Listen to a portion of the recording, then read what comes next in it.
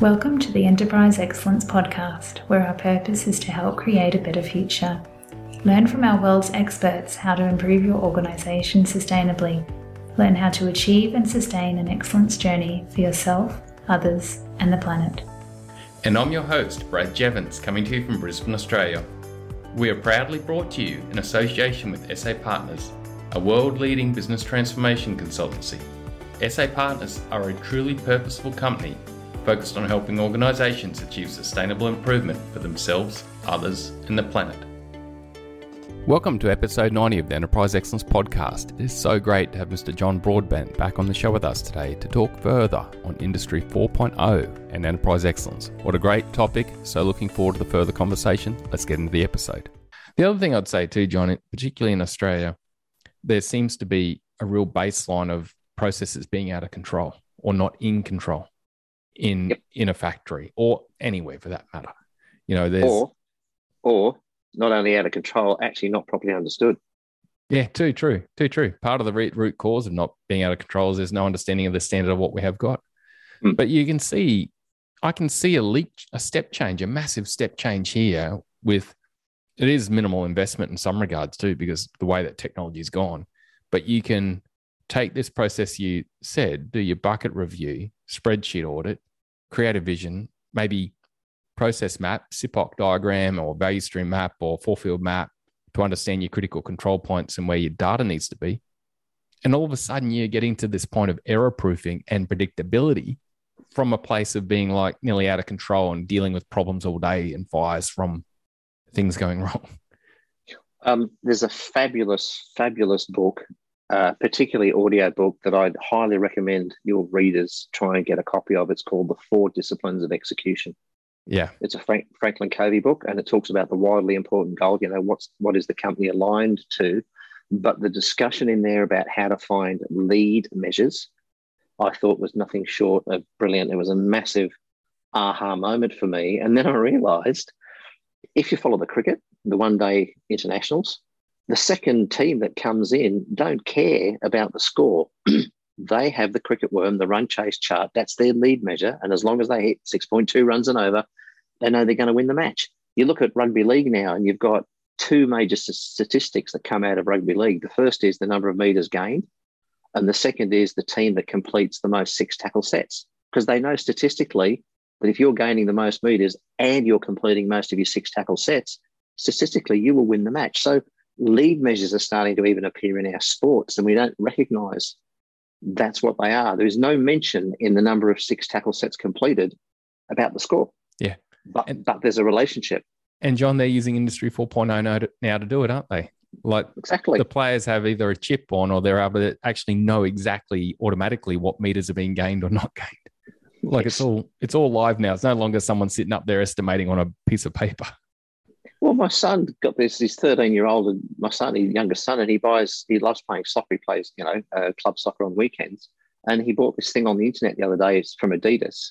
And it's a little chip that he puts in his shoe. And it tells him how many meters he's run, the most powerful kick he's done, how many kilometers an hour, like a whole heap of statistics, Bluetooth. It stores the data. And then when he gets off the field, he Bluetooths it to his phone. It gives him all these stats about his, and it was like $30, $40 or something. Like, wow. Yeah. Incredible. And my listeners will know I've had a lot of people on this podcast talking about sport and what we can learn from sport to apply to business. But it's such a correlation, isn't it? Formula One, live telemetry, tuning the engines and doing stuff while the guys are still running around the racetrack. It's like, it's incredible. And it doesn't replace the humanistic piece where you engage people, empower people, involve them. Because you look at the best Formula One pit crews, those guys and girls are a unit, and they constantly improve within what they can improve. And then you got this technology hanging over it too, just like sport, just like, a rugby league team that doesn't have the foundation of culture and teamwork and performance, plus then the technology and data.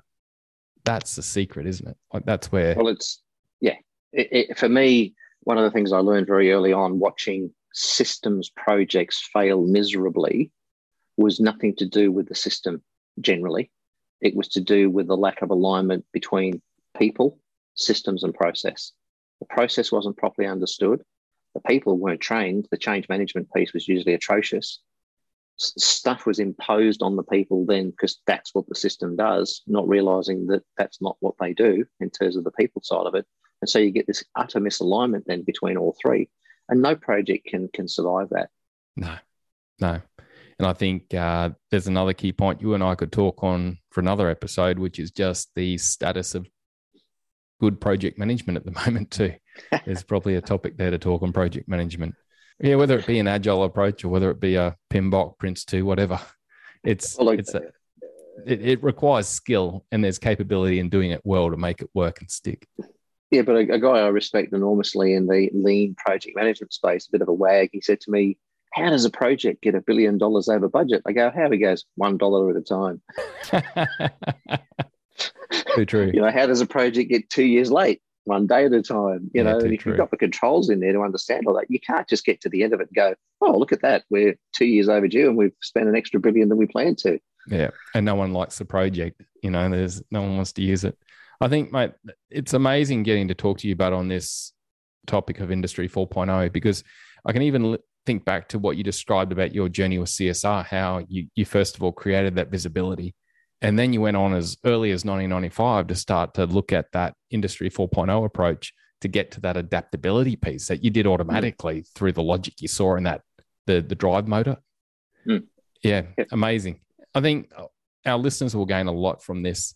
And I think there'll be a lot of listeners who are out there thinking, yes, we have a quality control problem, or we have errors, or we have defects, or we're out of control.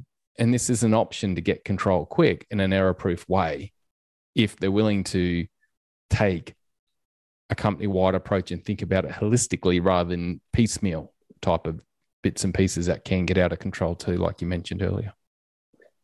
And there is a good awareness in business around business intelligence. I read a report a couple of years ago. I think there was nearly 700 respondents, and 74% of the respondents said their business intelligent investment had not given them the return on investment they wanted due to a lack of timely data in the business intelligence dashboard. So if we can move the needle, and one of the pieces of IP I sort of put together is, imagine you've got the year, the quarter, the month, the week, the day, and then you've got the day, the hour, the minute, and the day, the shift, the hour, the minute, and the second. So you've got this time continuum. That the day seems to be about the delineation between the business intelligence world of lag measures. But on the right-hand side of that, in the hour, minute, second space, you have the realm of manufacturing intelligence. And very few organizations have an MQ score. They rarely think about how smart are we in the way that we manufacture from a manufacturing intelligence point of view. And the more you can move the needle into the hour, to the minute, to the second, to have real-time notifications, real-time information, see exactly what's going on, and using lead measures to predict what your lag measures are going to be, the more agile the business becomes, the more velocity the business has to respond to changing market conditions. And then when they come up against a sluggish competitor, the agile manufacturing intelligence business will win every time. Yeah, John, I did an episode with Jeff Sutherland, one of the founders of Agile Scrum, I think about in January, February. It came out a few months ago. That's 2022 for those listening down the track. And, Jeff said at the end of the episode, he said, because he was talking about Scrum at scale, he's developed this model to be able to connect frontline teams to teams above to exec. And how fast can we get comms going up and down? Yes. And he basically said the one difference that's been found by study after study on the highest performing organizations versus the not so performing organizations is decision latency. Yep. How long does it take from an event to a decision? And that's the one caveat. And that's just what you described. How can we reduce that decision latency based on having visibility of data or alerts, predictability, to be able to then make a rapid decision and adapt? Well, one of the things we did in the food business was we put Australia, it was imported into Australia, but it's now a regular brand here, but it was a product that does inline packaging and label verification, so prevents recalls. So you think about the traditional method is you put some packaging sleeves in a machine and the tray of food comes out and the sleeve goes on and it goes in a box and it goes to Woolies, and Mrs. Jones goes up and buys a ready meal and it says chicken and rice, and she gets it home and she puts it in the fridge, and then a week later she gets it out because it's still a good use by date, and she takes it out of the packet and it's now chicken and cashews, and she goes, oh, that's not what I bought, and I have a peanut allergy or a nut allergy. This is now a health risk. And she then makes a decision, do I let Woolies know or don't let them know, or Coles or whatever, one of the big four supermarkets. And so she decides to take 2 weeks after the event, she decides now to take that ready meal back and go, look, I have a problem. Now that triggers an entire recall process. And that 2 week latency from action to decision to return the meal is a $100,000 fine to the food company who made that mistake, and another $100,000 roughly to make good that mistake. So it's a $200,000 exercise every time that happens. So what we did with this food company is we put an inline packaging label verification system that every pack that goes down the line, the barcode scanner is told ahead of time, this is the barcode you're looking for. If it finds the right barcode, milliseconds later, the coder prints the best before date tied to that G10. And if a tray, and this has happened multiple times, if a tray goes down that line with the wrong barcode, the line stops. So the time from the event happening, wrong sleeve on the wrong product, to the decision to stop the line is seconds rather than 2 weeks. And by compressing that time thing, which you can do with Industry 4.0, you then mitigate the loss. Yep. Happier customers, less cost, less chaos, less fires, less stress. Well, and a system like that costs about $60K to implement at the line level. In the food business that I talked about, we actually integrated it with the MES and the ERP. So all the data that even went to the best before date coder was untouched by human hand. They just selected the product. The whole line got set up. The check weigher for the right recipe, the metal detector, the coder and the barcode scanner were all set up with the press of a button, and they just start making products. So straight away, your line changeover time is significantly reduced. There's no human error because no one's keying last year's date into the date code by mistake because it's February and we've forgotten that it's 2022 and we're still putting in 2021, that then misses QA checks. And I know an organisation that makes beverages who rang me once and said, is there any way that you can integrate 6 years ago our coders to our master data in SAP, because we've just produced an entire shift of aseptically filled bricks of product, Tetra Pak style bricks of product. And we have to write the whole damn lot off and send it to the tip. Yeah, all for a different digit. Someone put the wrong year in. Yeah. Go to enterpriseexcellencepodcast.com/downloads to get hold of the Global Lighthouse Project on Industry 4.0 and Technology and Operations link. Please like, subscribe, and share this podcast to help others gain insights and create a better future. Let's get back to the episode.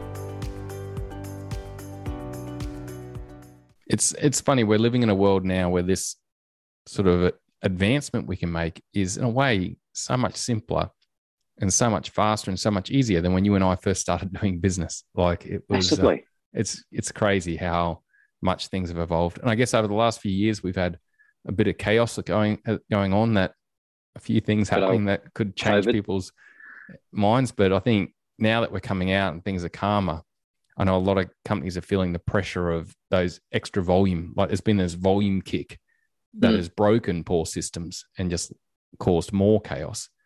So it's an amazing time for organizations to be thinking about, well, okay, what part does technology play in our excellence journey, and how do we create greater visibility, greater predictability, and then the ability to adapt with less decision latency. And I've been saddened over the last 20 years of watching Australian companies in manufacturing move production offshore.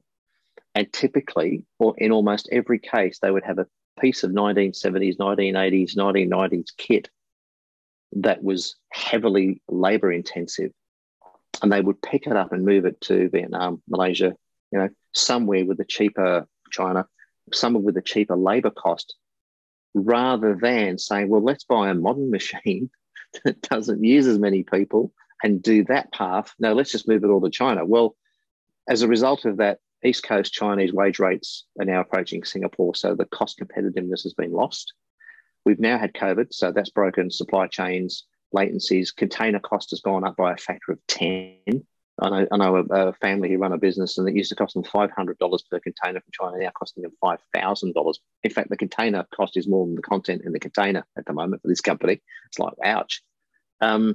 And they now can't bring that old technology back from China and re-implement in Australia because it's 1970s, 1980s, and they'll have a labour cost again. So all they've done is kick the can down the road and now suffered for it because they now can't supply product because of the latency of delivery, because of the supply chain issues. So thankfully, some organisations are recognising this now and are starting to reshore and invest so that they can make product in market at a competitive price.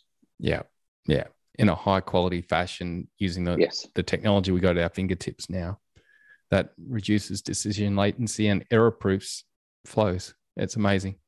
John? And reduces their working capital, if you think about it. I mean, if you're buying product, making product in China, you might have people on the ground there that have got to do quality inspections.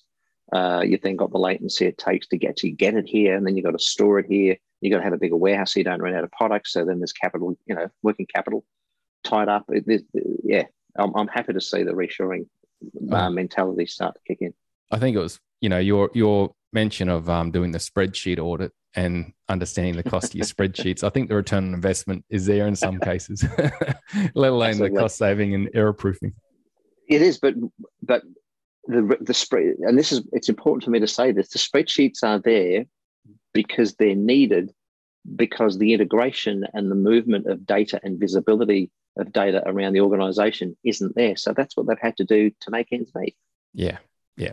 And they're getting by, which is what most people are doing in these regards.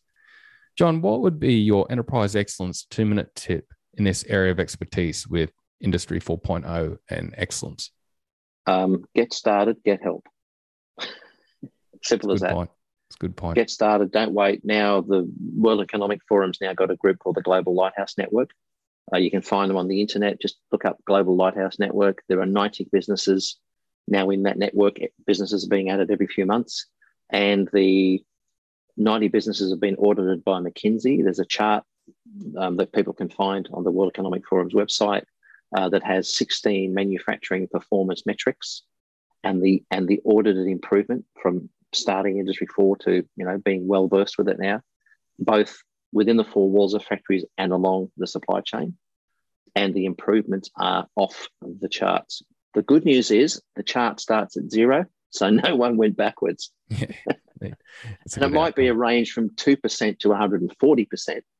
Somewhere in the middle might be your organisation. But when Deloitte say that labour productivity is up by 10%, capacity is up by 11%, and cost of manufacture has improved by 12%. If you as a manufacturing organisation could add 10, 11 and 12% in each of those areas to your bottom line, that's not chump change. Yeah, that's neat. That's neat. Some serious coin. We'll put a link to that in the show notes and on the Enterprise Excellence podcast site too. John, what's been a recent insight for you, mate? What's been something you've learnt recently that you didn't know before? I didn't know about the Global Lighthouse Network actually existed. I got to interview the guy in the WEF called Francisco Betti about the network and what they were trying to achieve. And when you look at the list, it's a who's who. There's there's the Schneiders and the Siemens and the Audis and the Johnson & Johnsons, the Procter & Gamble's, Hyundai. There's a whole lot of, but they're factory based. It's not the company. It's just the factory itself. But also for me, it's the opportunity that I'm seeing everywhere that organisations have to do this. And I understand that there is, the innovators and the early adopters, and this is not for everyone for now. But if you want to get the jump, you have to be an early adopter, a risk taker to some degree, because that's where the competitive advantage lies. Everybody will get on the train eventually. Everybody will catch up. We'll have the late majority and the laggards, still have the black and white TV. The laggards will eventually get there because they have to, or they'll go out of business. But for me, it's just this opportunity. There's so much available now that we can do things to really improve the way we make stuff. And part of that is modernisation. And now there's a national movement. The Labor Party's talking about, the modernisation. The New South Wales State Government, I'm trying to get my hat in the ring there, as the new Manufacturing Modernisation Fund, because New South Wales is recognising too they've got to start doing something here. Yeah. Yeah. And I think the conversation's been extremely powerful for me, thinking about that key elements of how do we create visibility, reduce decision latency, error proof, and create productivity.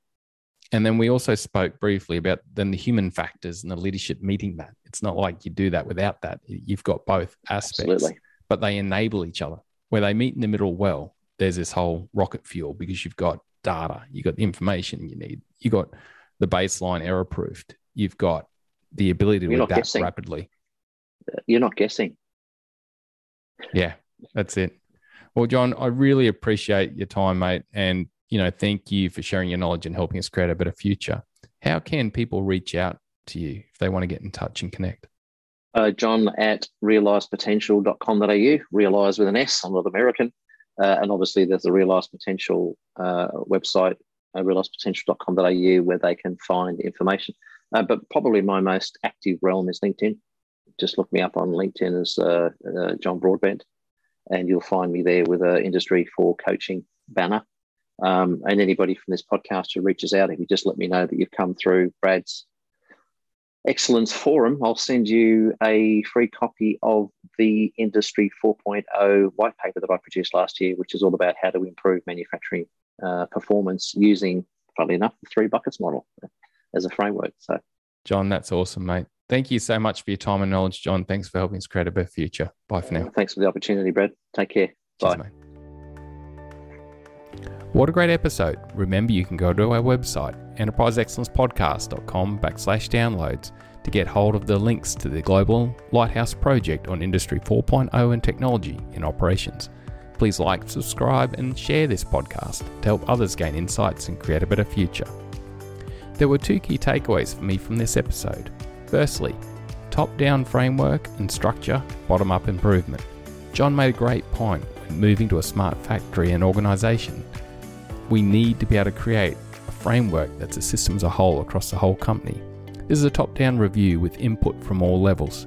The key is to create a framework and infrastructure that can then enable people to see the data and potential challenges, understand them, predict events ahead of time using the data, and then adapt rapidly. This approach reduces decision latency dramatically and creates a culture of continuous improvement built on a foundation of error proofing through Industry 4.0 capabilities. The 3 steps of transforming to Industry 4.0 in a smart factory is my second key takeaway. John's 3-bucket analysis was so simple.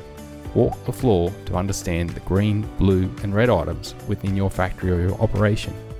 Conduct a spreadsheet audit and ROI analysis, and then develop your vision for the future. Conduct process mapping and analysis coupled with data visualization reviews to define the future state, and then execute on this in best practice project management to ensure that the change management occurs well and it sticks, and you get a better culture outcome than a worse. Thanks again for your time and knowledge, John. Thanks for helping us create a better future. Bye for now.